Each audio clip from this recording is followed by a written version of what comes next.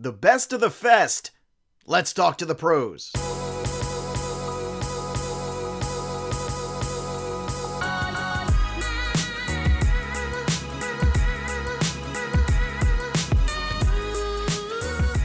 Welcome in, everybody, to Fantasy Pros. This is the Fantasy Baseball Podcast. It is me, Joey P, and today we have a very special offering for you. It's the best of the fest. That's right, in case you missed it, on our YouTube channel, youtube.com/fantasyprosmlb. We had a 4-hour festival of some of the best minds in fantasy baseball, and we talked everything from breakouts to busts to prospects. We did a mock draft. We did it all, and you can watch it all in recap over on that YouTube channel, Fantasy Pros MLB. But we decided to do a little something special for all of you too, which is in case you didn't have the time for all 4 hours, which I can't imagine why. We decided to give you a little best of podcast with some of the fantastic moments we had from that show. And it was a star-studded event. We had Dalton Del Don on from Yahoo. We had Casey Bubba, Nick Pollock from Pitcher List. We had Frank Stanfill, Lauren Auerbach, Welsh and Bogman did the mock draft. Of course, Derek Van Riper joined us, and Eric Cross also as well. So some of the best minds of fantasy baseball were there. So I encourage you to check out all of it. But for this little condensed version today, we're going to give you 3 segments. We're going to give you some snippets from Derek Van Riper talking about breakouts and bounce back candidates for 2022. We're going to talk with Eric Cross about some spring prospects, what we've seen so far this spring and our expectations now for those guys in 22. And we're going to have a little fun also with little ADP wars between Frank Stanfill of CBS and Lauren Auerbach from SP Streamer. So before we kick things off there, I just want to remind everybody we've got a new contest going on there, an MLB giveaway for you. FantasyPros.com/contest, thanks to our friends at Pristine Auction. Austin Riley autographed jersey can be yours. All you have to do is subscribe to our YouTube channel, youtube.com/FantasyProsMLB. Screenshot that bad boy, and then head over to FantasyPros.com/MLB contest. Again, it's different now. FantasyPros.com/MLB contest. So the regular contest is for football. The MLB one is for the Austin Riley jersey, thanks to Pristine Auction. So go get involved with that. And don't forget, our draft kit from MLB is completely free. So go to FantasyPros.com/kit and you can dominate your draft with our latest tools for MLB. It's loaded with consensus rankings, projections, salary cap values, printable cheat sheets, sleepers, busts, draft strategy, and a whole lot more. And you can get it all for free. Did I mention that? It's for free at FantasyPros.com/kit. So without further ado, let's kick things off here with Derek Van Riper of The Athletic, talking about bounce back candidates for 2022 and breakouts as well. We hope you enjoy. Our next guest comes to us from The Athletic. So, we just had Bogman and Welsh on, which is more like Animal House. So now we're going to raise things up a little bit, get more highbrow with somebody much more sophisticated than the Welsh and Bogman. He's our good friend, Derek Van Riper. DVR, it's so nice to see you. We were talking how once upon a time, you and I used to do a show together every week. So many years ago. No, I did not have hair then. I was still bald. But DVR, glad to see your continued success. And it's great to have you here on the festival tonight, my friend. Hey, likewise. Thanks for having me, Joe. It's great to talk to you. Now, tonight, DVR and I are going to go through some breakouts and bounce backs. And this is one of the most important things, because if you get the bounce backs right, buying the players low on the dip, it could be a huge difference maker in your leagues. And Derek, how do you approach some of these guys? Are you somebody that's specifically targeting some of the players that are off down years that have a big track record, or maybe a player that was hurt out of nowhere last year and people have soured on a little bit? Are you somebody that likes to give people a second chance on your rosters?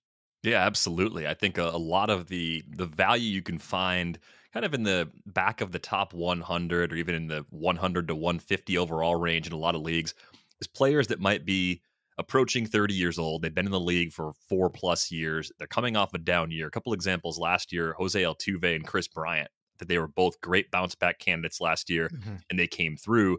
This year, we've got 2 guys whose careers have been seemingly like in sync for the last 4 years or so now. Christian Yelich and Cody Bellinger. You kind of have to make an either or choice in a lot of drafts because they go so close together. But 2 MVP level guys that are coming off of very disappointing 2021 seasons, both I think due to injuries. I love getting at least one of those guys as one of my core hitters, especially if I'm in a situation where I'm pushing pitching early on, and maybe I'm even in a spot where I have to get 2 closers before I start thinking about building my offense like that. It's been such a strange year. This board is unlike anything I've really ever seen before. So I love targeting players like that. And there's not just outfielders too. I would say Anthony Rendon is another guy that just jumps off the page, right? The batting Right. average floor is off the charts high. You're getting at least 25 home run type power, and the run production in that lineup with a hopefully healthy Mike Trout and Shohei Ohtani. That is an incredible trio. The supporting cast around those guys isn't bad. I love targeting players like this because the track records are good and it just comes down to staying healthy again. And I think in a lot of these cases, we're talking about players that prior to last season did have good track records of health. Now, let's circle back and talk about Yelich and Bellinger because, as you mentioned, they are going back to back, which to me means you're going to have to make a choice between the two of them. So, I don't like things in a vacuum, so let's take them one at a time. Let's talk about in your 5x5 Roto category league, the standard kind of fantasy baseball format. Which of those two guys do you want to invest in? When they're both on the board, you can only have one. Who do you want? I think Bellinger makes a little bit more sense. I think he's a few years younger. With that, you got a little better chance to get all the way back to the power. I think the thing that people would be concerned about is that if you look at projections right now for how that lineup is built, he's probably in the bottom third of the Dodgers lineup on opening day. But things can change. If he hits enough, they can shuffle things around. He can very easily move into the middle third of that lineup. And I don't know if hitting seventh in the Dodgers lineup is that bad. It might be just as good as hitting third for the Brewers. So I do think lineup context being fantastic for Cody Bellinger erases some of those concerns. I do wonder depth wise if both of these players are in positions that they're going to get occasional days off, which was not the case at their peak. I think that's probably more likely with Bellinger than is with Yelich, but I just have more confidence in Bellinger's power coming all the way back to those pre-shoulder injury levels. We saw some of the underlying StatCast numbers take a turn back in the right direction late last season. Do you have more faith in Bellinger also because in terms of what you saw out of him a few years ago, that was what was projected for him. He was a player that was supposed to be a big power guy and all this, whereas Yelich was somebody who sort of was more of a doubles hitter, maybe a guy you thought high batting average, maybe he could make a run at batting title. And then all of a sudden he became not just a good power hitter, but a prolific power hitter when he moved from Miami to Milwaukee. I don't know, the first year he moved there, it seemed unsustainable. I think he had 22 home runs in the final 2 months of the season. And everyone said, well, I don't know if we could buy into that. And then he had basically the same run the following year. Is that what makes Yelich a little bit harder to reinvest in because that wasn't necessarily supposed to be his profile to begin with? Yeah, I think a little bit. And I think the other thing that I've been kind of stuck on lately is that the problems Yelich had in Miami, the reason why he didn't show power prior to getting to Milwaukee was that he had a ton of ground balls back then. The average Mhm. launch angle last season was very similar to what we were seeing from him before he went to Milwaukee in the first place. If you make the adjustment once, the assumption is sure you could make it again. But I also wonder if there's a different location strategy that opposing pitchers have been using against Yelich that have made it more difficult for him to launch the ball as consistently as he did during that MVP stretch. So I think the bounce backs from these two players look a little bit different. I think Yelich is going to be a more balanced five category sort of player. I think it could be more of a high teens, low 20s home run sort of output.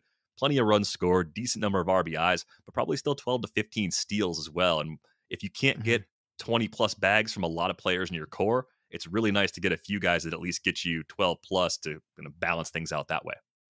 Let's talk about these two guys from a salary cap standpoint then. So let's say you're going to get one of these guys possibly at a greater discount than the other. How much of a discount would you need to pivot off of Bellinger to Yelich if you prefer one over the other, which it seems like you like Bellinger over Yelich? Would you need a $5 discount where you go, that's enough where I'd rather have Yelich or 10? How much of the divide financially would you need? Oh, it's probably only a couple of bucks. So if you're in a Okay. scenario where Yelich gets nominated first and bidding's in the high teens, and I'm in, right? I'm in up to probably 19 or 20 on Yelich. So I'd be Okay. happy to take him there and forego maybe not having enough in my budget left to go get Bellinger at a similar price. All right, you mentioned Anthony Rendon. I want to get to a couple of these third basemen too that are coming off down years. So Rendon's no stranger to injury. He's missed significant time in his career. Then there was a window in the middle there where things were going really well. So at this point, at his age, where he's at, he's falling significantly in terms of ADP, at least significantly enough, in my opinion, where he becomes a value. We're talking about him in the mock draft. Bogman was kind of upset. He is going as the 10th third baseman off the board. The guy before him is Alex Bregman. Now, just a year ago, Alex Bregman was a guy who was going at the end of a first round, beginning of the second round kind of a player. Where'd you go with Alex Bregman or would you go with Anthony Rendon? I know there's about 25 picks in between them, but in terms of where they are third base, would you prioritize Alex Bregman over him, or would you wait a little bit longer and maybe have the fallback of an Anthony Rendon instead? Yeah, the shape of the position at third base is a little unusual. It does tail off a little bit. You get a lot of questions at the guys that go kind of in the pick 100 to 175 range. Interesting players in that range, but just a lot less certainty. I'm comfortable enough with Rendon where I'm not in snake drafts. I'm not as likely to end up with Bregman. In a salary cap situation, I'm much more likely to have Bregman because it flattens out the players that go in that range of our drafts. I think with Bregman, as long as he continues to show that he's healthy this spring, there's no reason why he can't bounce back to pretty significant levels. I mean, this is an interesting change for them because they lost George Springer a year ago. Carlos Correa's gone now. I don't think they're getting a major upgrade at shortstop. So this Houston lineup is still going to be very good, but maybe not at the elite level that we're accustomed to. So I'm curious to see if that actually has a negative impact on players like Bregman and Michael Brantley and Jose Altuve, because the quality of the supporting cast is taking a little bit of a hit with a glove first guy like Jeremy Pena breaking in as a big league player for the first time. I think with Bregman, he fits the part perfectly. His approach at the plate makes so much sense for a guy that gets to play half his games with the Crawford boxes in left field in Houston. So yeah, it's really snake versus salary cap as far as how I would handle those two players. All right, let's talk another infielder here, DJ LeMahieu, who a couple years ago completely just broke the projections, right? Nobody thought he would move to New York out of Colorado and become what he became. And he had a good 2020, and then last year, just off the map. I mean, it was not good. And now they've brought a little insurance here where they've got DJ LeMahieu in the middle infield. They've got IKF who came over in that that trade. This is poor Isaiah Kiner-Falefa. I think he was there in Minnesota for what? He went from the Rangers to the Twins, and then like 2 days later, he was going to the Yankees. So they've got some insurance now, and they've got Anthony Rizzo back at first base. So LeMahieu is kind of a guy with Donaldson at third. Is he even an everyday player? Last year, the batting average dropped down to 268. I mean, he still makes pretty good contact, but the power went back to where it used to be, which is around 10 home runs, which is typically where we're used to. He wasn't a 20 home run guy. So we're going to look back at DJ as that was the outlier, or do you think that there's a bounce back season here potentially for this guy who could be very appealing because he qualifies all over the infield? Yeah, I think 2019 will still go down as a career year, but if he bounces back, I think it's going to be probably the second best home run total of his career. I mean, prior to that 26 homer season in 2019, the career high was 15, and that was playing half his games in Colorado for most of his career, which I think is a big part of why we were all so surprised. Much like Alex Bregman fits the park in Houston as well as he does, DJ LeMahieu is a perfect fit for Yankee Stadium as a righty that can spray the ball all over the place. He can go to the opposite field with power. The batting average should easily be in that 290, 300 range. We know there's room for more. I think if you set the expectations into the 15 to 18 range for home runs, you're a lot less likely to be disappointed. And so much of the struggle last year seemed to be related to the sports hernia. He had surgery for that, and he said he feels completely healthy. So I think with Luke Voit gone, it's a lot easier to see DJ LeMahieu still as a max volume player. He's good defensively, can play multiple spots. I think he's a good candidate to end up leading off again throughout the season as well. I know Aaron Hicks is healthy right now, but Hicks tends to move around in the lineup a little bit more than LeMahieu does. So I think this could be a nice bounce back year for DJ LeMahieu. It's just not going to be quite as good as that 2019 was. All right, let's move and shift gears to a pitcher here. The last time we saw Justin Verlander going out in a full season, he struck out 300 guys. The year before that, 290. Now, he hasn't thrown a pitch in a major league game since 2020. He threw one game for 6 innings, and now it's 2022. So he is very removed here from the surgery. I guess the question here is, do you think that Justin Verlander just steps back in here at his age and is the Justin Verlander he was when he left? Or is he somebody completely different? I'm of the mind, DVR, that I kind of feel like he could step back in and be that ace. But what do you think? I'm on the same page. I mean, even if we're talking 90% of the pitcher that he was before he got hurt, that's still pretty much a top 10 starting pitcher. I think the area where he could fall just a little bit short is workload, but I don't know if the Astros have the luxury of being careful with him. And I think when we're talking about a 39-year-old coming off of Tommy John surgery and a guy who is more than a full year removed, about 18 months, I think, removed from his surgery, I get the sense that they're going to let him go about as much as we've seen any pitcher take a high workload after Tommy John. Interesting, too, the structure of his contract. It's a 1-year, $25 million deal. That's not an insignificant amount of money by any stretch of the imagination. Plus, there's a vesting option if he gets to 130 innings. So I'm not looking at Verlander and projecting him like a top 10 starter in terms of workload. I'm just not ruling out the possibility. I think where he goes, often now with the elevation we're seeing in his ADP, kind of in the pick 75 to 90 range, I'm fine with that. If Justin Verlander is my Mhm. first starting pitcher on a team, I'm obviously going to back him up with a lot of other pitchers that I really like in the next 3 to 5 rounds. But I think he can come back and be a low threes ERA, a low like 1.05 whip guy that's still missing a ton of bats. Which brings us to the breakouts because we're going to need some of those guys along with a guy like Verlander at the top of a rotation. So Freddie Peralta was definitely a breakout last year. We saw a few other pitchers take a big step forward. Dylan Cease was one. Robbie Ray obviously completely took another step forward all the way to a Cy Young. So who do you have your eye on this year in terms of pitchers that you feel like can take that next step and really kind of break out, whether it be you saw a small sample or maybe just a guy that's been in the big leagues a couple years that maybe could have another gear in them, like an Eduardo Rodriguez or someone like that. Yeah, one guy I've been watching really closely, and now we got to watch the news, is Luis Patino. I think the Mm. Rays' track record for pitching is incredible. This is a guy that's been very young for the level everywhere he's pitched. Injuries last season kept his workload very low relative to expectations. Spent a little more time in AAA than we would have expected as well. Still just 22. It's a big fastball. It's a big slider. I think with the Rays, I trust that they're always able to simplify something with a young pitcher. If the third pitch doesn't come through quickly enough, maybe they put an opener in front of him and he goes 4 or 5 as sort of a bulk option.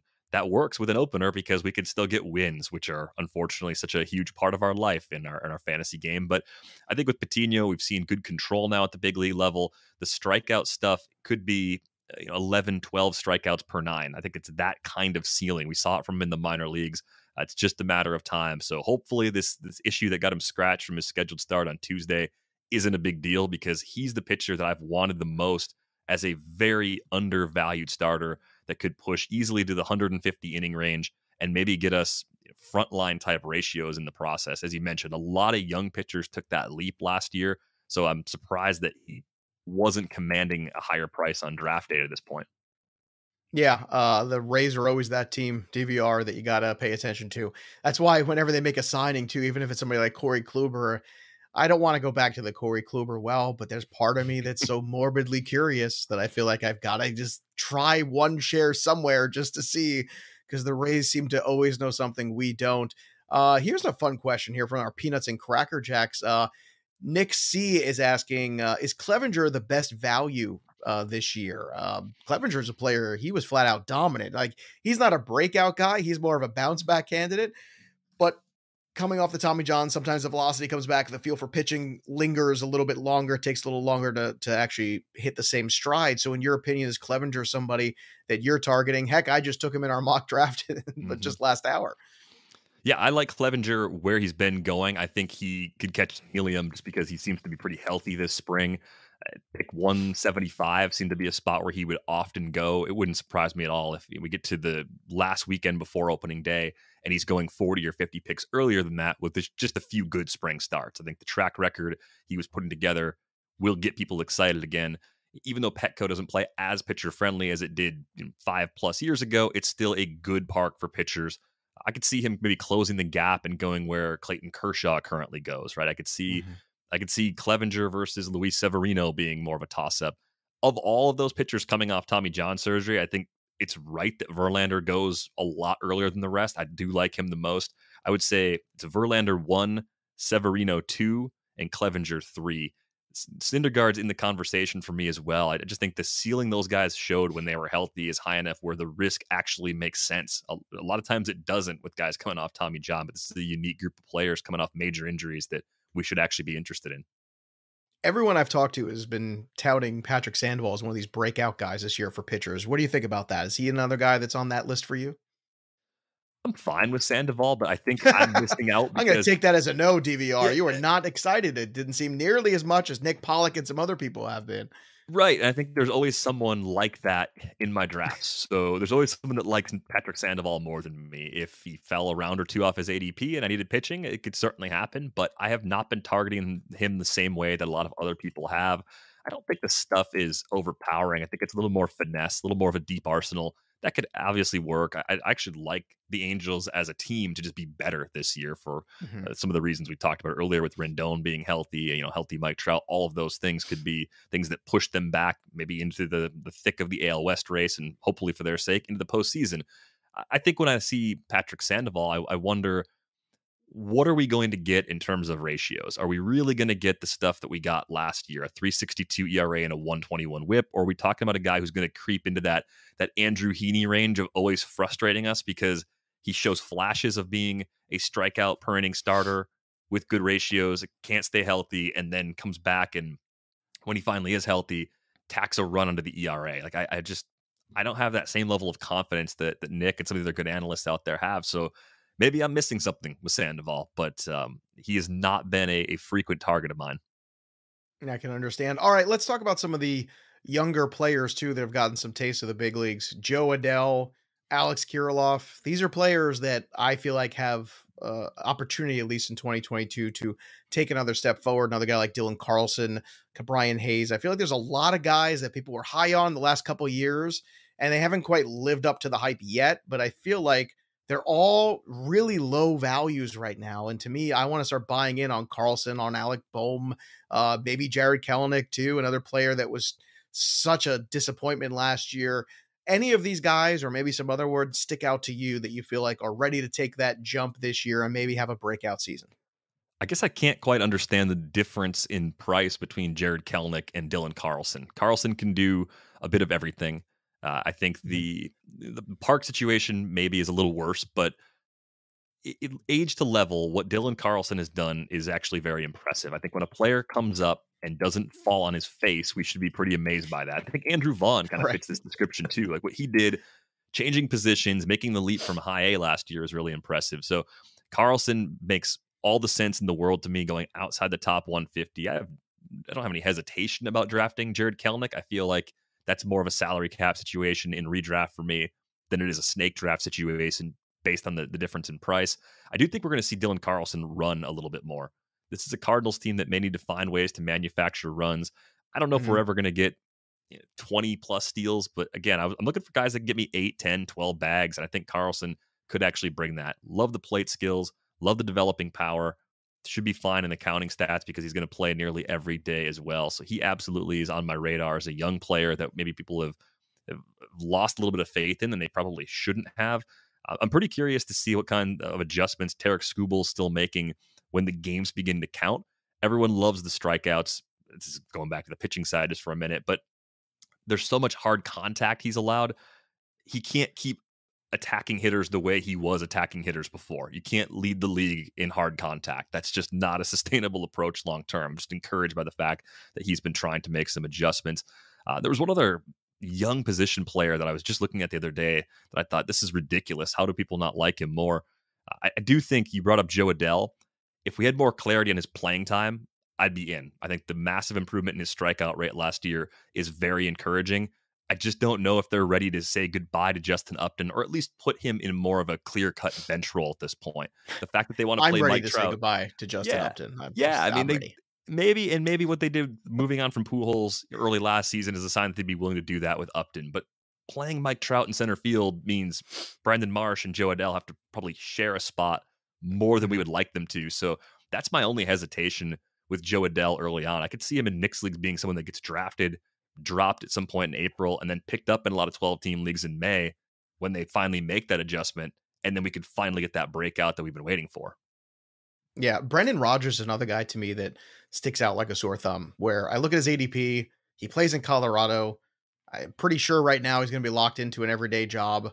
I don't get it. I don't understand why people aren't more excited about him. I think I probably have him ranked higher than anybody else on Fantasy Pros, but that's another player to me that I feel like situation, talent, ballpark factor, all those things kind of come together at the same time. DVR, before I let you go here, who are some of the other guys that you think might be breakout stars or ready to make that step forward that maybe you've been targeting in drafts or you have some shares of already? Been piling up a lot of Gavin Lux, and the last week has not been very Really? kind to me. Oh, okay. What was the thought process behind the Gavin Lux situation? Was this before the Freddie Freeman signing and everything going down there? Was that it? before Freeman and even before Kevin Pillar, I think if you looked at it even after Freeman, you could say, well, he's kind of the backup. Gavin Lux is basically the backup at any spot other than catcher. Even if he doesn't play all those positions, they shuffle somebody else into that empty spot, and then he picks up the vacancy. Maybe there's more going on health-wise with Max Muncy's elbow and maybe some other factors like that we're not currently aware of. But I think part of the appeal for me with Lux is actually similar to Dylan Carlson. Age to level, the production is encouraging from the plate skills perspective. I think he controls the strike zone pretty well. I know some of the underlying StatCast numbers have been disappointing, but I saw Lux as a guy that was actually going to start stealing some more bases. We'd get long tail contributions in that category, and cheap speed is so hard to find that if you're getting that with semi-regular playing time, that plays in a lot of the deeper mixed leagues that I play in. So maybe I'm still in even as the price continues to drop with all the uncertainty right now. I just have to go into it with the mindset of cutting him loose if the playing time is not there to begin the season, because on paper right now, he looks like a clear-cut part-time guy. Cheap steals are hard to find, but good information is always easy when Derek Van Riper's around. Make sure you check out all of his work at The Athletic and listen to the podcast there. And of course, follow him on the Twitter machine at Derek Van Riper. DVR, so great to have you on and hang out a little bit and talk baseball. You look great. You sound great. I hope you're doing well and enjoying your new Bay Area lifestyle, as I'm told, right? Is that what you're doing here? You going to Giants games too? Oh man, Oracle Park is amazing. I got there once at the end of last season right after I got here. It is my favorite park in the big leagues, and warm weather winters, they suit me just fine after spending my entire life in the Midwest. You deserve that. The garlic fries are a little much for me. A little strong. Did you try the garlic fries there or no? No, I got the nachos. There's a restaurant around the corner by the Willie Mays statue that has amazing nachos. I highly recommend those. It's a great ballpark, but the garlic fries, man, if anybody sits and even like in your row or in a 5-seat radius of you, it's a lot. It's a lot to take in there, but I want to hear your review. I want you to go out and get some garlic fries. Let's take a quick break in the action to tell you about Fantrax. I want to tell you about an awesome baseball giveaway being done by our friends over at Fantrax. You can enter to win tickets to any MLB game for you and your entire fantasy league, up to $1,000 towards travel and accommodations, and you can enter by creating a free account over at fantrax.com/fantasypros. Then either create a new league, join an active league, or bring over your existing leagues from another platform for free. All existing Fantrax leagues are automatically included in the giveaway, and remember, more leagues you're a part of, the more chances you have to win. Each active league counts as one active entry, and the winner will be chosen and emailed by April 29th. So get on that. Again, go to fantrax.com/fantasypros to enter now. That's fantrax.com/fantasypros. And now, back to the action. Great stuff, as always, from Derek Van Riper. You can follow him on the Twitter machine at Derek Van Riper. Next up, we have for you a little debate. That's right, a who would you rather have in terms of ADP. Two players, same position, right neck and neck. And Frank Stampfl from CBS and Lauren Auerbach from SB Streamer are going to make those decisions. The nice thing about making new friends here is you get to bring people together. And these two people don't know each other, and I'm going to pit them in a cage match to the death about some ADP. And that's very exciting to me. He's Frank Stampfl from CBS. You know him, obviously, from Fantasy Baseball Today. And of course, he's been on our pod a million times. And Lauren Auerbach, our new best friend, was just on our last mock draft episode. She's a co-host of SP Streamer. Lauren, you've come back for round 2 again. So it must not have been so bad the first time with me. No, it wasn't that bad, you know? All right. You guys were great. It was fun coming on. No, I'm actually very happy to be here and happy to do this with you and Frank. Well, I'm tolerated at best by Chris. And now Frank Stampfl, once again, the blue light special, I'm going to call you. What would you like? Did you murder a bunch of Smurfs in this room? Why is it always so blue? What's going on here? I don't know, man. I think it's like the background just kind of like takes over everything. It's just like so strong, but I don't know. I'll figure it out eventually. What's going on, Joey P? Oh, Frank, if you were a Smurf, what would be your Smurf name? You're too young for the Smurfs. Do you even know who the Smurfs are? Yeah, those little blue guys. Yeah. I have no idea. They all had names. It was like, they weren't clever. Like the angry one was Grumpy Smurf. And like this guy was like the guy who fixed things was Handy Smurf. What are you? Are you like DH Smurf? Like what's your Smurf name? I'll go with the Twitter handle. I'll go with Roto Smurf. Why not? Let's Roto Smurf. I like that. I like that. Nice. The Roto Smurf, Frank Stampfl. You nailed it as always, Frankie boy. I love it. All right. So we're going to have a little fun today. I picked 2 players at each position who are going neck and neck basically in ADP. And I want to put these 2 wonderful guests of ours against each other on the clock to see which one they would rather have and why, because these are kind of the situations we all have to go through in our drafts or our mock drafts or just in life. We have to make hard decisions sometimes. So I'm going to put these two at it. And if there is a disagreement over the two players, I will try to break the tie as best I can, and we'll see how it goes. So, ladies and gentlemen, are you ready to go ahead and have a little ADP? Would you rather? Yeah, let's do it. All right, let's go. All right, so let's start at first base. Our first one is number 46 overall, St. Louis Cardinals first baseman Paul Goldschmidt, coming off a very strong season last year, no doubt about that. A lot of people were kind of souring on Paul Goldschmidt. Not this bald-headed moron. That's right. Last year I told everybody buy, and we did pretty well on those Paul Goldschmidt shares. And then there's another guy going right after him at 47, Pete Alonso, where my heart is, the polar bear. These are two very good first basemen in terms of the power you're going to get out of them. Lauren, I'm going to let you go first. Who would you rather have on your fantasy team, Paul Goldschmidt or Pete Alonso? You're on the clock. Ooh, this is tough, but I am going to go with Goldie. I like him. He's coming off of a great year. He's just got that really steady, track record. And what I like about him, I guess, what kind of seals the deal for me is that he will give you a couple of steals. Throw in, maybe 5 to 10 steals, which is something that you don't get a lot of at the first base position. So I like the power, 30 homers, 10 steals, good average. Give me Goldie. All right, Goldie is going one spot above, so she has thrown down the gauntlet. Frank Stamfel, I know you're a sucker for power. Pete Alonso might have more of a power upside. Would you rather have Goldschmidt or Pete Alonso on your team? Yeah, I like both of these guys quite a bit, but I'm going to take Paul Goldschmidt as well. Bounced back last season, 294, 31 homers, 102 runs, 99 RBI. The guy has hit 286 or better every season but one, and that was back in 2019 when he hit 260. So I trust the batting average, StatCast numbers, everything supports what Paul Goldschmidt did last year. In fact, his StatCast numbers were better last year than his entire career. And this is someone who I think is probably like a borderline Hall of Fame player, right? So you consider just how good he's been in his career, and StatCast was better last year than it's ever been. So everything supports what he did, strong plate discipline. So whether you play in a points league or in a roto league, Lauren's right. He's going to give you a couple of steals as well. I like both, but I'll take Goldie over Pete Alonso as well. Goldschmidt has 630 home run seasons to his credit and 4 100 RBI seasons. You're right, Frank. I mean, I think Paul Goldschmidt, another couple years like this, we're going to have to start to have those kind of conversations. And the all-around productivity is great.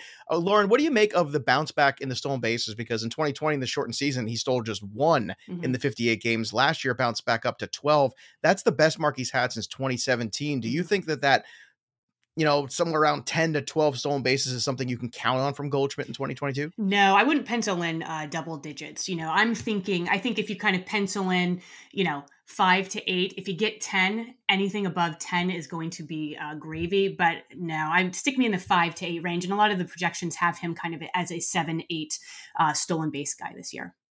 What are your expectations for Goldschmidt, Frank, when it comes to stolen bases specifically? Yeah, I think 6 to 8 makes a lot of sense. You look at the projection systems, again, all between 7 and 8. So I'm not necessarily trusting the 12 that we got last year, but out of position steals, fantastic for roto, head-to-head categories leagues. A lot of first basemen are not going to provide speed. So even if he gives you those 6 to 8, it really does help make that difference. So I'm expecting right around that range. And if he gives you double digits, that is beautiful. All right. If you're enjoying the content here, I encourage everybody to hit that like button, smash the like button. I told you it's how I recharge myself every single day for all of these podcasts. Without your likes, I just can't do it. And also, we want you to interact with us here. And I see a bunch of comments, so let's pull some of these. Horns fan wants to know, speaking of stolen bases here, is it a viable strategy to punt steals in a 10-team head-to-head categories league? So, Lauren, if you're in a head-to-head 10-team league where you might want to punt a category, would you consider punting steals since stolen bases really have dropped off dramatically in the last few years? I will say I don't play a lot of head-to-head, but what I have, what I think I know about it is that the categories that you can punt are steals and batting average. But Frank may be a better person to ask this. Frank, I don't play a lot of head-to-head categories either. I play head-to-head points or roto against my will when someone ties me to a chair. Frank, what about you? Do you think that steals is something in a shallow league like that you can punt? 1,000%. They are an independent statistic. They don't count towards anything else. Punt, steals, target guys that are going to give you batting average, home runs, all of those things are intertwined. Every time someone hits a home run, they help you in runs, RBI, batting average. So try and get as many of those 4 category contributors as you possibly can. Punt, steals, I'm all about it. All right, let's go to one more here. Brian Sawyer asks, first he says, I just subscribed to the channel. Good for you, Brian. Your life's going to get a whole lot better now. And now you might win a Ronald Acuna jersey because not only did you subscribe, but you also dropped a little comment and a question. Joey Votto or Anthony Rizzo? There's one for thought. I mean, in OBP leagues, it's hard not to like Joey Votto, but he's losing a lot of guys around him. Frank, who would you rather have? That's a fun one at first base. Joey Votto or Anthony Rizzo? Yeah, I'd much rather have Joey Votto. I'm buying into what we saw last year. He kind of made that transition in the shortened 2020 season as well. Power looks like it's legit, gives you strong OBP, counting stats you worry about because of the surrounding lineup there with the Cincinnati Reds. But Joe, I was on the Fantasy Pros podcast last week, and I mentioned the profit pocket. There are 4 first basemen that I love waiting on. Joey Votto, CJ Cron, Rhys Hoskins, and I'm forgetting one of them, Josh Bell. If I can wind up with any of those, if I wait at the position, perfectly fine with that.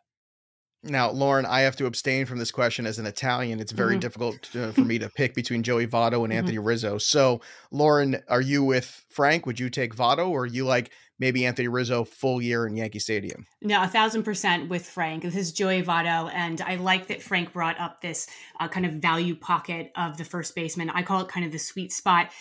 This is the area. Those 4 guys are who I am targeting, and Joey Votto is in that mix. All right, let's move on to the next position here. Ketel Marte, 78th overall, the number 9 second baseman off the board right now on fantasypros.com in the consensus ADP. Jorge Polanco, what a season he had last year. He is number 81 overall, the 10th second baseman off the board. Frank, we'll start with you on this one. Who would you rather have, Jorge Polanco or Ketel Marte? They're both on the board for you. Who makes it to your roster? All right, Joe. You're good at your job here because I like both of these names as well. So Jorge Polanco and Ketel Marte. I will lean with Ketel Marte. I trust what Polanco did last year. He leaned into this pull-heavy approach, lots of fly balls. The Twins lineup is getting better around him, but I just still think Ketel Marte's overall upside is higher. I think this is someone that can hit well over 300, can provide 22 to 25 home runs, maybe double-digit steals. I wish we can get him out of Arizona. That would be fantastic just for his counting stats overall. And I think it would help with his power too, but it's close. Give me the batting average with Ketel Marte. I think the upside is a little bit higher than Jorge Polanco. Well, there's a good chance he gets dealt at some point too. I think Ketel Marte could certainly help. That dual eligibility is nice too. Second and outfield, that he could help some teams there too. Very versatile. And Jorge Polanco has dual eligibility too, second and shortstop. So Lauren, would you rather have Polanco or Marte? Polanco, give me Polanco all day. He is a second baseman that I have been targeting this draft season. I'm really buying into his 2021 season where he had 33 home runs, 11 stolen bases, and he had a 269 batting average. And he's also durable. He's the past 2 full seasons, he's played at least 152 games. I like the lineup in Detroit. I just think that there is a lot of power upside there. You get the stolen bases. This is a guy that I would pencil in for about 10 stolen bases. And so I like that power speed combo. These are guys that when I draft, these are guys that I'm targeting because you get that 4 category contributors. So I am team Polanco on this one. I have to break the tie here. And I got to tell you, I like both players, but I think I lean towards Polanco because you mentioned durability. That's that one thing to me. That's like the best ability nowadays in Major League Baseball is durability. The guys who are going to be out there every single game. 153 games you mentioned in 2019, 152 last year.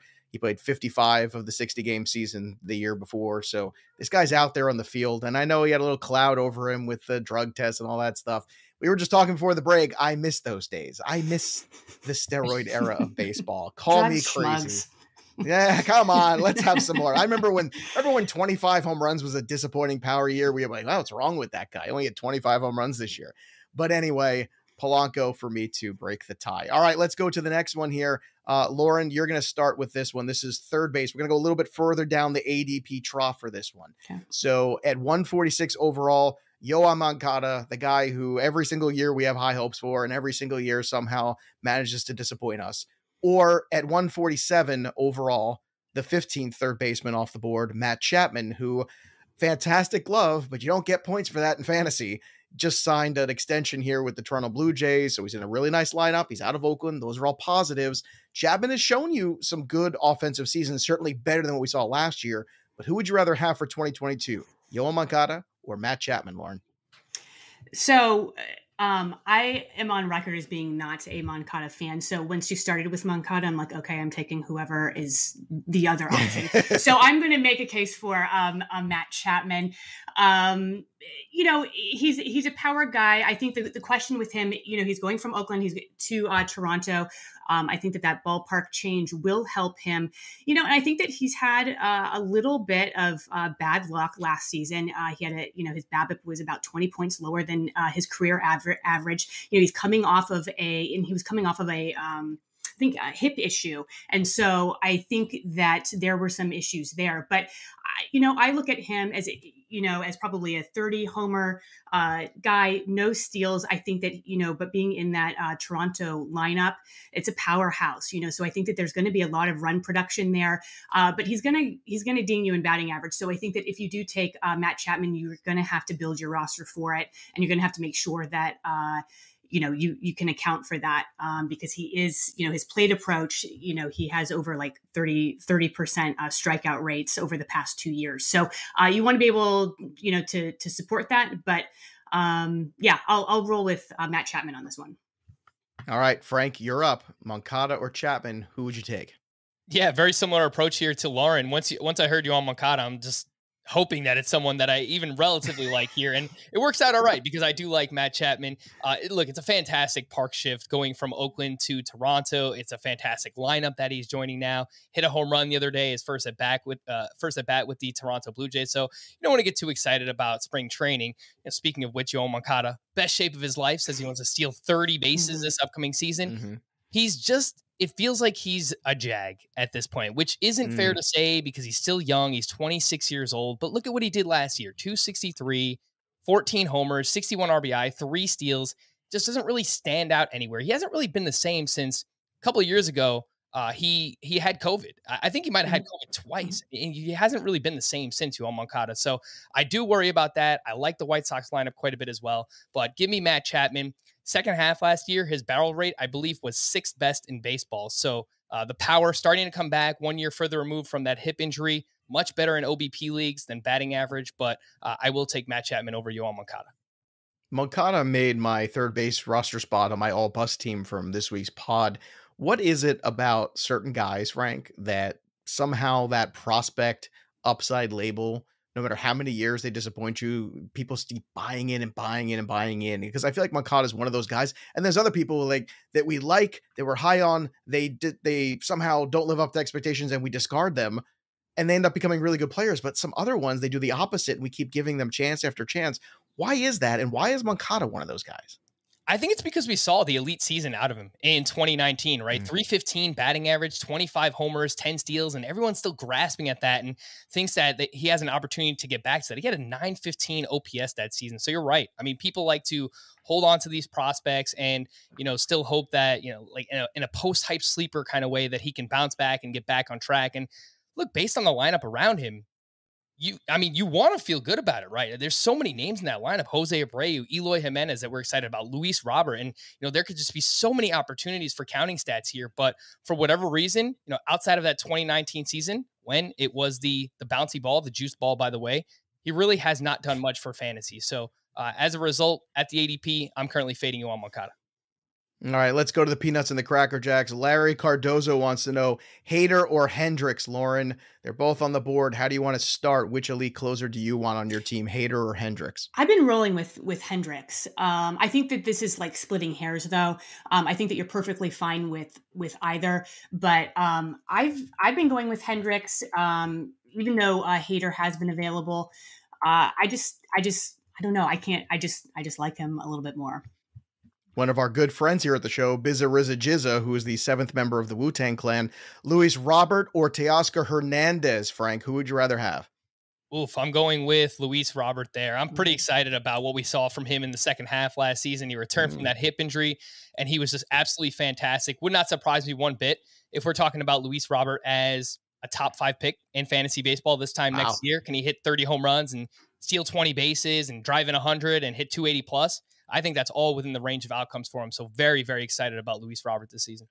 I'm a little surprised about that answer. I thought you were going to go the Teoscar route. Lauren, would you go to Luis Robert or Teoscar Hernandez? I would go Teoscar Hernandez. I just, I love him. I think he actually signed a contract today. I think he did. Yeah. They avoid arbitration. I also avoided arbitration today. So did Chris. So that's good. So we're all going to be here for the rest of the live stream today. So that's very good. All right, let's go back to another one here. We've done first, second, and third. Let's go a little shortstop because shortstop's so deep. So everybody keeps telling me. Wander Franco, 48th overall. Francisco Lindor, 49th. Let's start with you here. Frank Stampfl, this is the 8th and 9th respective shortstops off the board on Fantasy Pros consensus ADP. Who would you rather have? Lindor on the bounce back or Wander Franco on the growth spurt? Oh, man. Can I give you the cop-out answer and say it depends on format? Because I think that's you can. Really you know what? I don't think that's a cop-out answer. I always think that's a smart answer because I think what you're trying to say is I would rather have one in certain spot and one in another spot because it makes more sense because of their skill set. So I don't think it's a cop-out answer at all. All right. So go ahead, cop out. I'm going to take Wander Franco in head-to-head points leagues where on-base skills and plate discipline just matter so much in that format. Remember last year he had the, 30, 35 on-base streak last season. I'm not sure where the power and the speed is necessarily going to be his first full season with Wander Franco, but I know that he's going to make a lot of contact. Even if he's not hitting home runs, those are going to be doubles. He's going to get on base. He's going to score runs, and all of those things are going to help him tremendously in a head-to-head points league. So I'll take him in that format. In any type of roto, head-to-head categories league, I'll take Francisco Lindor. I'm actually pretty excited about Francisco Lindor. First season in a new location, big city, New York, and we've heard this time and time again. We've seen it time and time again. Look at Bryce Harper a couple of years ago when he joined the Philadelphia Phillies. His first season was not great either. So I'm kind of giving Francisco Lindor a pass.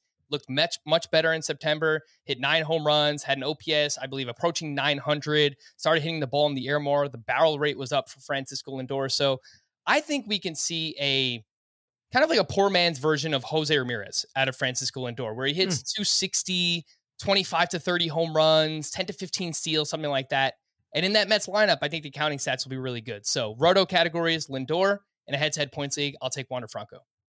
All right, Lauren, how about you? Is it more of a it's I'll the take same format? Yeah. Yeah, and I agree with Frank. And I also I like guys coming off of bad years because their value tends to be a little bit depressed. And Frank kind of nailed all these points pretty well. But he's going with Lindor, he was going to it's his first year with the Mets. I like the bounce back. He also has a track record, and I if there's two guys and I don't know which I should go with, I generally pick the guy with the track record. Even though I think Wander, I think you'll see kind of his peak in a couple years more so than this year. I just don't know exactly what I'm going to be getting with Wander this year. So I'm going to go with a guy with the track record coming off the bad year, and that's Lindor. All right, fair enough. I agree with Frank's answer also, which is format Lindor because he's going to give you more overall productivity. But in a points league, I just think Wander Franco every single week is going to give you that floor that you want because I think there's another plateau coming to that power. It could be this year. It could be 2 years from now, but it's coming. Believe me, it's coming. This guy's a strong kid. He's only 21 years old. Give it some time. Let's have some fun here. Now we're going to really kick things up a notch, as they like to say. Let's go to the outfield. 55 overall, Byron Buxton. Oh, Byron Buxton, what a tease you are every single year. And then 56, George Springer, another guy, fantastic talent, has done it a little bit more than Byron Buxton, but a little older and a bigger risk, and he's not going to steal your bases. So let's put the category at 5x5 roto. Let's say that's the format to make it even here. So no more cop-out answers, quote unquote. Lauren, Byron Buxton or George Springer, which way do you go? Well, I'm going to go George Springer only because it's not so much pro Springer. It's just I can never buy into Byron Buxton. I get the upside. I understand what's there, and it's very alluring. But it's just that injury track record. He has one season where he's played over 100 games since 2015. It's just that track record there. It scares me. I tend to be a risk-averse drafter, so I always steer clear of Byron Buxton, and I always let someone else reap the possible benefits and the possible upside of Byron Buxton that we have yet to fully see. Byron Buxton or George Springer, Frank Stampfl, who would you rather have? Yeah, this is another really close one, and I like both of these players quite a bit, but I'm going to go the other way. I'm going to go with Byron Buxton in the 5x5 categories league. 19 homers, 9 steals last year, truly broke out. I mean, he made serious adjustments, 306 batting average, and OPS over 1,000, just absolutely crushes the ball. Buxton, just stay out of your own way. I saw a highlight earlier today where he robbed a home run and he banged into the wall again. Like, how many times do we need to see this happen before he just reins it in a little bit? I get that that's the appeal to him. He's such a fantastic defender, but already in spring training, like, we're getting a worry with Byron Buxton. Not that he left the game or anything, but oh man, it's like a blessing and a curse, the athleticism that Byron Buxton has. So I understand there's a lot of injury risk, frankly, with both of these guys, but the overall ceiling, I think, is higher for Byron Buxton. So I'll go with him. All right, I'm going to take a cop-out answer. You ready to break the tie? If it's a league for fun, I'm taking Byron Buxton because that's fun. If it's a league where there's big money on the line, I'm taking George Springer because I'm not stupid. I want the guy who's going to be on the field. And I know Springer has his problems too, but Byron Buxton. I hope he is. I hope this year is the Byron Buxton year and he reaches all his potential. And then next year he's a first round pick or whatever the heck people want to make him. But if there's money involved, I just can't do it. All right, let's go a pitcher one here. Let's have some fun here. Freddie Peralta, 52 overall. Or Kevin Gausman at 54, Frank Stampfl. These guys are neck and neck. Both guys coming off very good years. Both guys a little bit of question because you've got Gausman fading a little bit at the end. New environment, American League East. Freddie Peralta too, pushing himself a little bit higher, the innings limit coming into 2022. So who would you rather have on your team for this season, Peralta or Gausman in your rotation? Yeah, so I'll go with absolutely fantastic. So Freddie, look, I'm not downplaying Kevin Gausman. I know a lot of people are worried about the park shift going from San Francisco to Toronto. San Francisco has done a great job with pitchers and really everyone recently. Brandon Belt, Brandon Crawford, they're getting the best out of all their players, but he's not just going to forget the things that he learned. So I think that Gausman's still going to be very good, but I think that the overall upside, the strikeout ability for Freddie Freeman, you worry a little bit about the innings. How much does he provide this year? Maybe 160, 170, something like that. But if he goes that far, I think we could be looking at 250 strikeouts. And it's a great division to play in too, right? Gets to face the Pirates, the Cubs. So I'll use that as like a tiebreaker here. Freddie Peralta for me. All right, Lauren, Freddie Peralta. I'm with Freddie Peralta. Freddie Peralta as well. And it's a combo of, I'm a little bit hesitant of Gausman leaving San Francisco, even though he has made improvements as a pitcher since he left Baltimore. But yeah, going back, I do kind of buy into that new team going to the AL East. I think it's a tough division. And so give me Freddie Peralta, which I also really like the pitching development kind of crew that they've got over there with the Brewers. So I am all for Freddie Peralta. Great stuff there from Lauren Auerbach and Frank Stampfl. You can follow them on the Twitter machine at Frank_Stampfl and LK Auerbach, respectively. Now let's switch gears one more time to talk to Eric Cross, the prospect guru from the Fantasy Baseball Black Book 2022 and Fantrax to talk about the prospects that are going to make impacts in your fantasy seasons. Well, you know what you do at the end of every game, you bring in the closer. So I'm going to the pen and I'm bringing in our friend, your friend, my friend, Eric Cross from Fantrax and the Fantasy Baseball Black Book 2022 on Amazon. He is the prospect guru. We're going to talk about some of the young players here who are going to make an impact in 2022, the top 10 prospects, where they land, and also just get a sense of how guys are starting to perform in spring training already. Eric Cross, thanks for joining us tonight on the show. I know you're excited that baseball is back, but I love spring training because you get to see some of these prospects actually playing against some major league talent. This is one of my favorite things to see in spring. It absolutely is. I just wish I had a chance to get down to Florida a few weeks ago to see some of these guys, but that trip got canceled due to the the lockout at the time. But yeah, it's so glad to have baseball back. A lot of fun young players in this game. It's going to be a lot of fun this year. Yes, our producer Chris and I were in Arizona thinking we were going to see baseball, but that did not happen.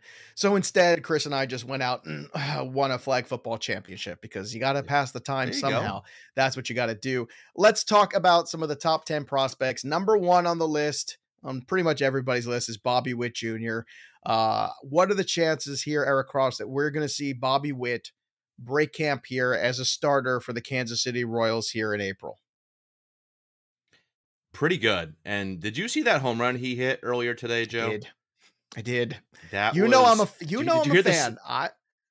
Do you hear the sound off the bat? It was glorious. And yeah, definitely, I think 50+% chance. They seem like they're going to have him probably open as the third baseman. Look like they're going with Mondesi again at short. We'll see how long that lasts, how long he can stay healthy. But especially if Bobby Witt continues to hit, well, obviously it's still very early. It's only been a few spring training games, but looks good. Obviously coming off that huge 33 homer, 29 steal season.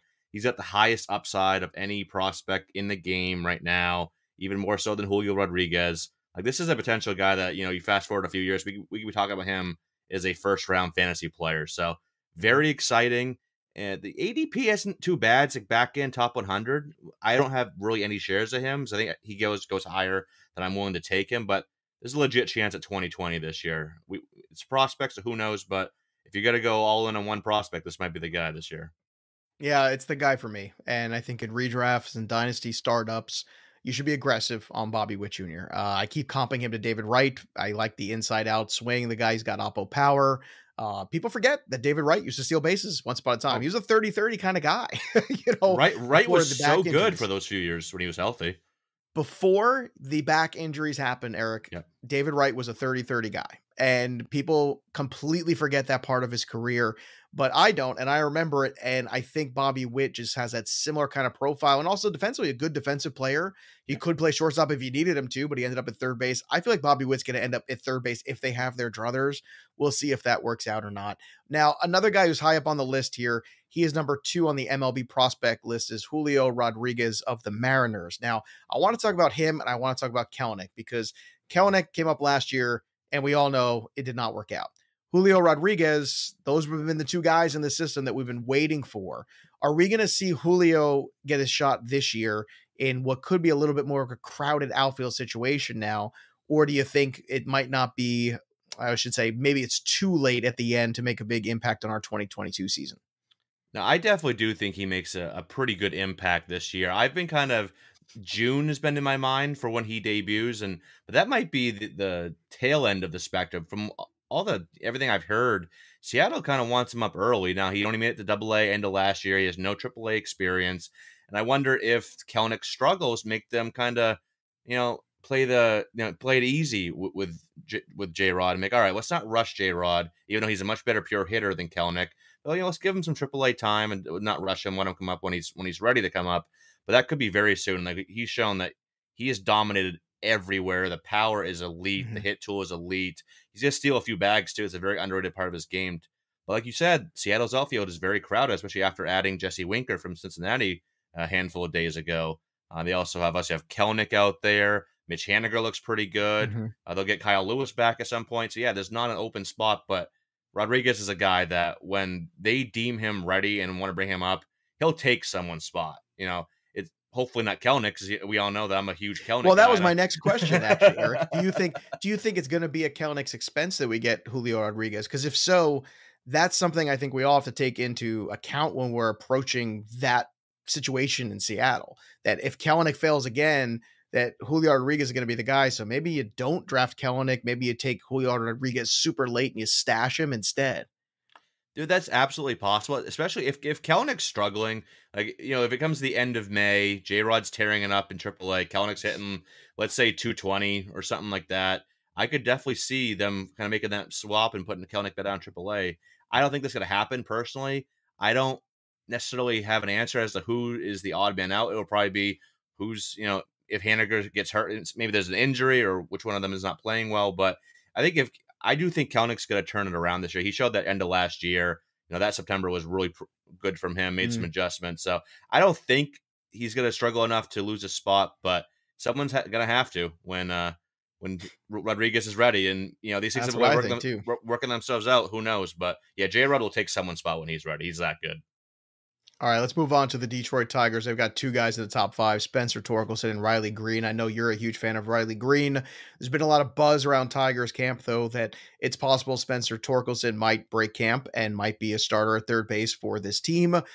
They went out and they spent on Javi Baez. They spent on Eduardo Rodriguez. They made some moves. They're trying to compete again, the Tigers are. So is Torkelson another of these guys that right now in 2022, polished hitter, got some pop in the bat? Can he contribute right away when he gets the call? I think he definitely could. And, one thing that I was really impressed by when I saw him out in Arizona last fall was he was just using the entire field. Like I think he had maybe one extra base hit in 7 games, but he was just using the entire field, going the other way. And that was really encouraging to see.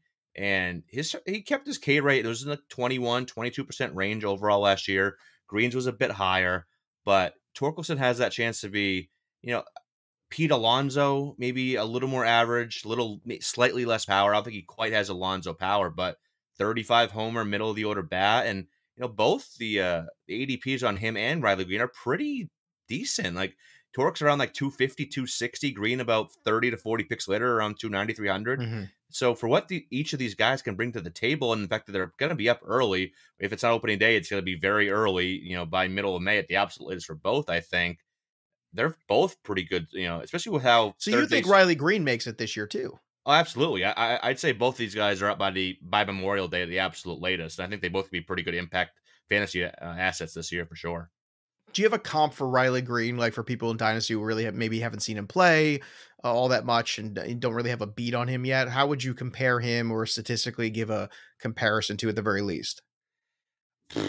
I stink at comps, but something like a early career Michael Brantley with more category juice is one I've kind of thought of, where people don't remember how good Michael Brantley was. Michael Brantley was very good in 5 categories back in the day. Yeah, absolutely. He always got underrated, and obviously he's in the back half of his career now. But yeah, the early career Michael Brantley with a bit more category juice. I think that could be what Riley Green is. All right, Grayson Rodriguez, one of the few bright spots in the Orioles system right now that we're looking at, right-handed pitcher there. I know it's positive long-term theoretically that they've made the adjustments to the ballpark, that's for sure. But Grayson Rodriguez, obviously, there's probably not going to be much push for Baltimore to be pushing any of their prospects right away. What's the long-term outlook for a guy like this? Is he your number one pitcher on the board the way he is in MLB's list?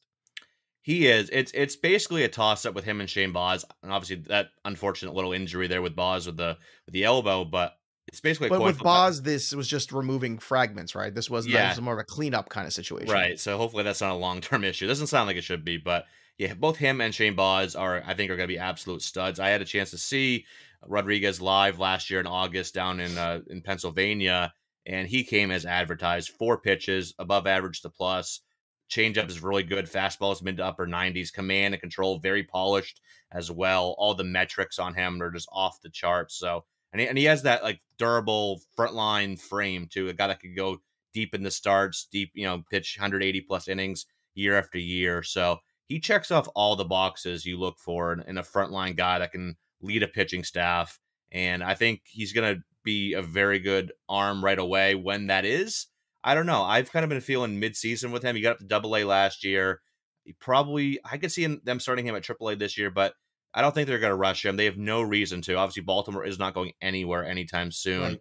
So maybe you see a July, August debut, enough to make an impact later in the season. But we've seen with pitching prospects, they can take a little bit longer to kind of establish themselves and get that footing at the major league level. So he's one that, if you have super deep benches, I can see stashing him or try to jump the gun and get him a week or two before his call up, because you're going to have to spend a lot in fab to get this guy with the pedigree and the buzz around him.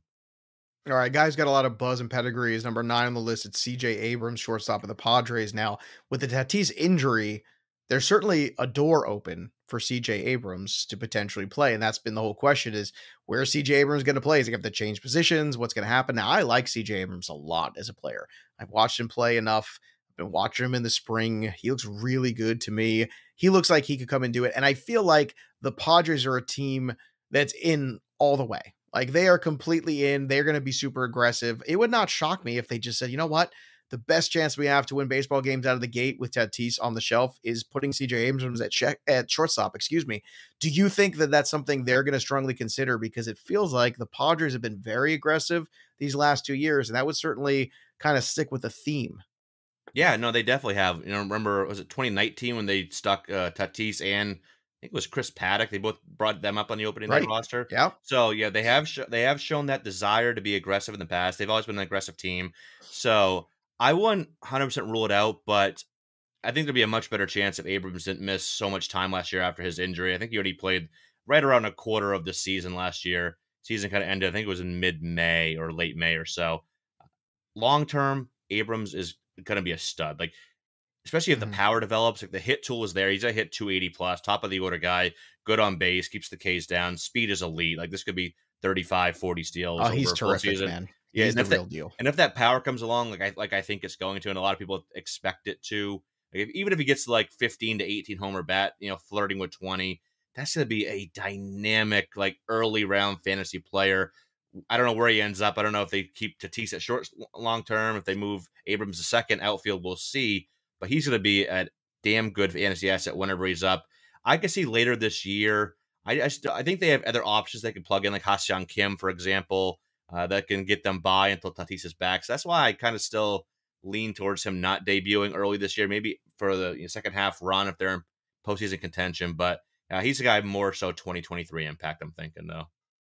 See, I've seen enough Kim. I'm not impressed. I'm not either, but I think that experiment is done, and I think San Diego feels a little bit of panic because Freddie Freeman's now a Los Angeles Dodger, and Clayton Kershaw came back, and I just don't think they want to fall far behind the Dodgers. I think they're going to be aggressive.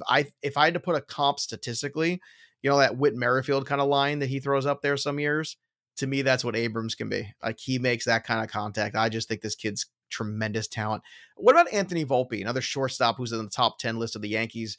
Typically, you get these Yankee prospects, they can be grossly overvalued sometimes because they're Yankee prospects. Is Volpe one of those guys, or is he the real deal for you?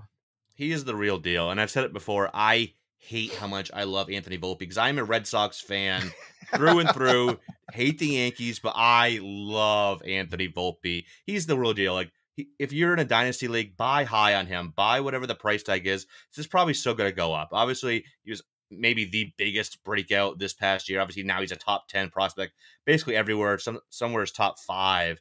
He can hit for average. He can hit for power. He has the speed element.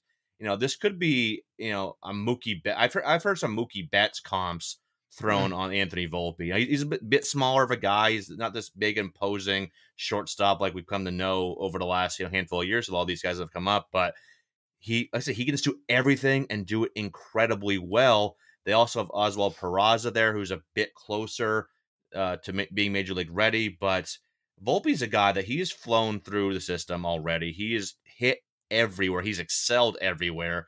Where this could be a second half of the year, and if they trade away Torres, or if he's hurt or not performing, they could bring up Volpe, and he could be an impact bat from day one. He's kind of, I think, a similar timeline in ETA as Abrams. I'm thinking so probably more 2023, but he is 110% legit. Buy high, get all the Volpe shares you can, because I think this guy's going to be terrorizing my Red Sox for the better part of the next decade. Well, a lot of people forget that Mookie Betts started out as a second baseman. And I remember passing on him in a dynasty league, going in a rookie draft saying, man, I like this Mookie Betts kid so much, but he's a second baseman and Pedroia is there. When's that guy ever going to leave? Well, always take the talent. Doesn't matter what position they play.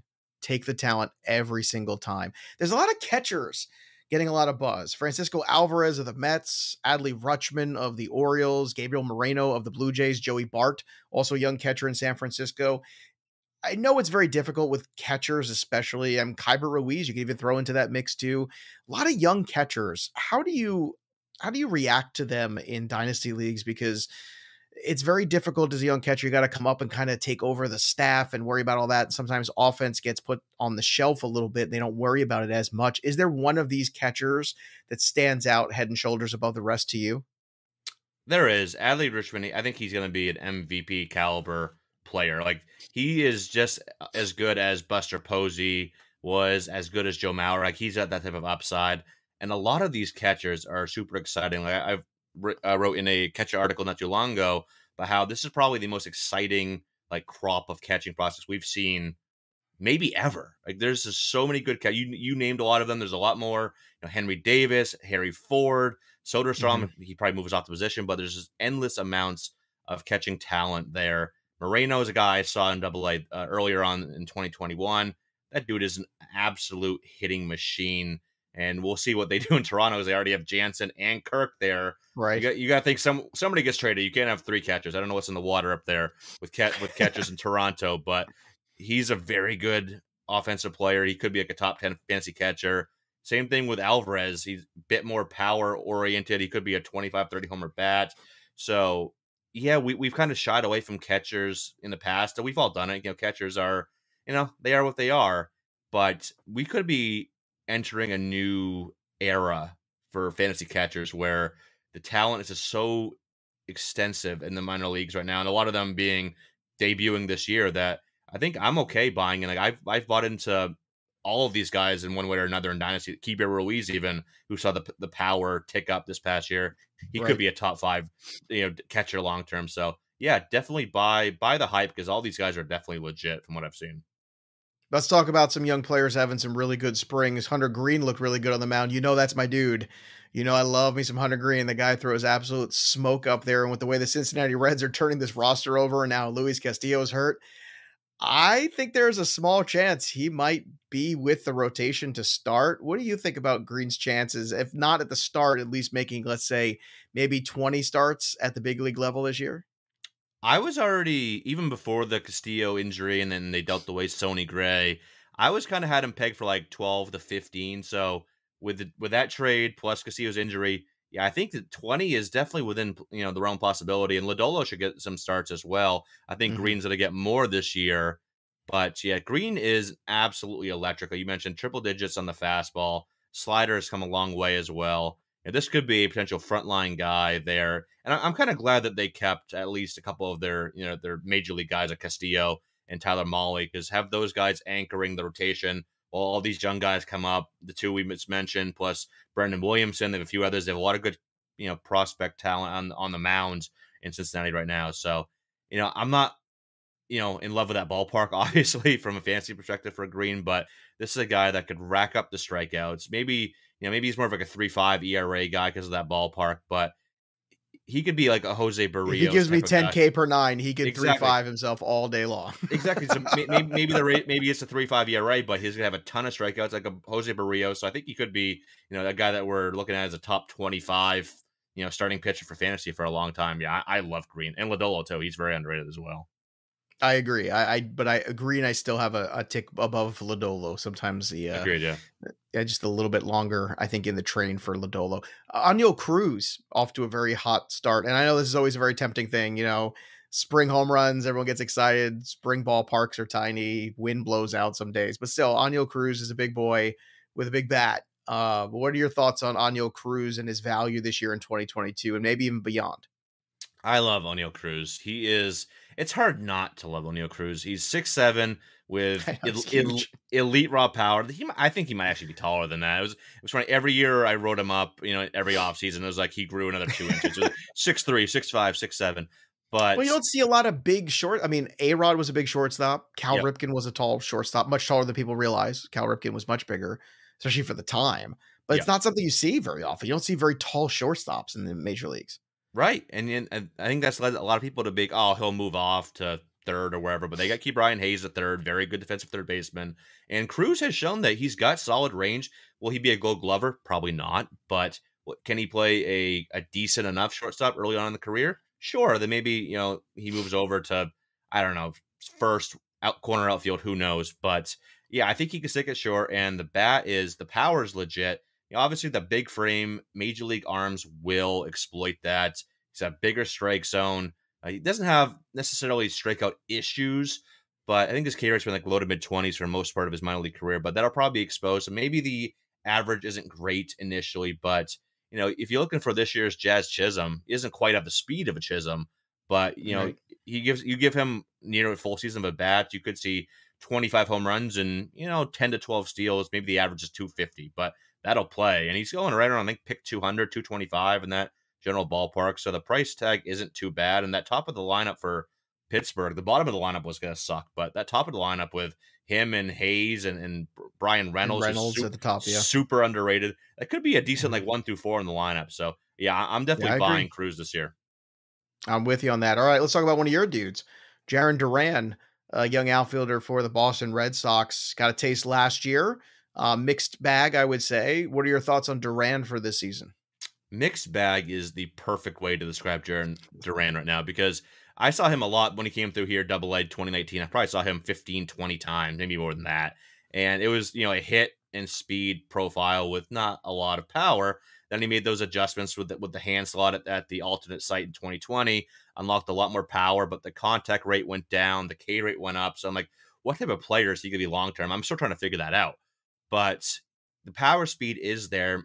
I do think Fenway Park hurts his power a little bit because, like I've said, if you don't have David Ortiz power, Rafael Devers power, we've seen like Benintendi and Verdugo, guys that are probably 20 homer bats, get kind of suppressed a bit because once you go past Pesky's pole, it shoots out and the bullpens are like 380, 385. So it's not as much of a hitters for park for right-handed hitters as people want to imagine, especially for power. So I still think he's only like a 15 homer guy, but he could be 15 to 20 steals. And maybe I just don't think the average is going to be quite there, but he could start. I don't know. They haven't really brought in any other outfielder. Conforto's still out there. Who knows? But he could get a chance to start here. If he has a good spring, they could definitely start him over Jackie Bradley Jr. And he could be a decent late round asset. But I think one of the lower people around on Duran. I've just seen a lot. I don't like the profile change. I think he could have been better as a hit speed type of guy. If he's only hitting 250, 260, I'm not quite as intrigued as I once was. But nice little power speed blend, and those are hard to find, especially late. So he's worth a late round flyer for sure.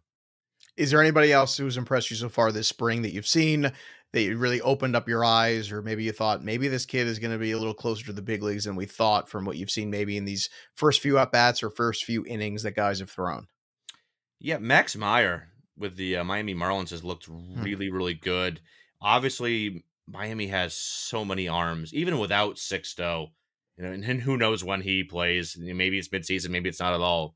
They still have so many arms.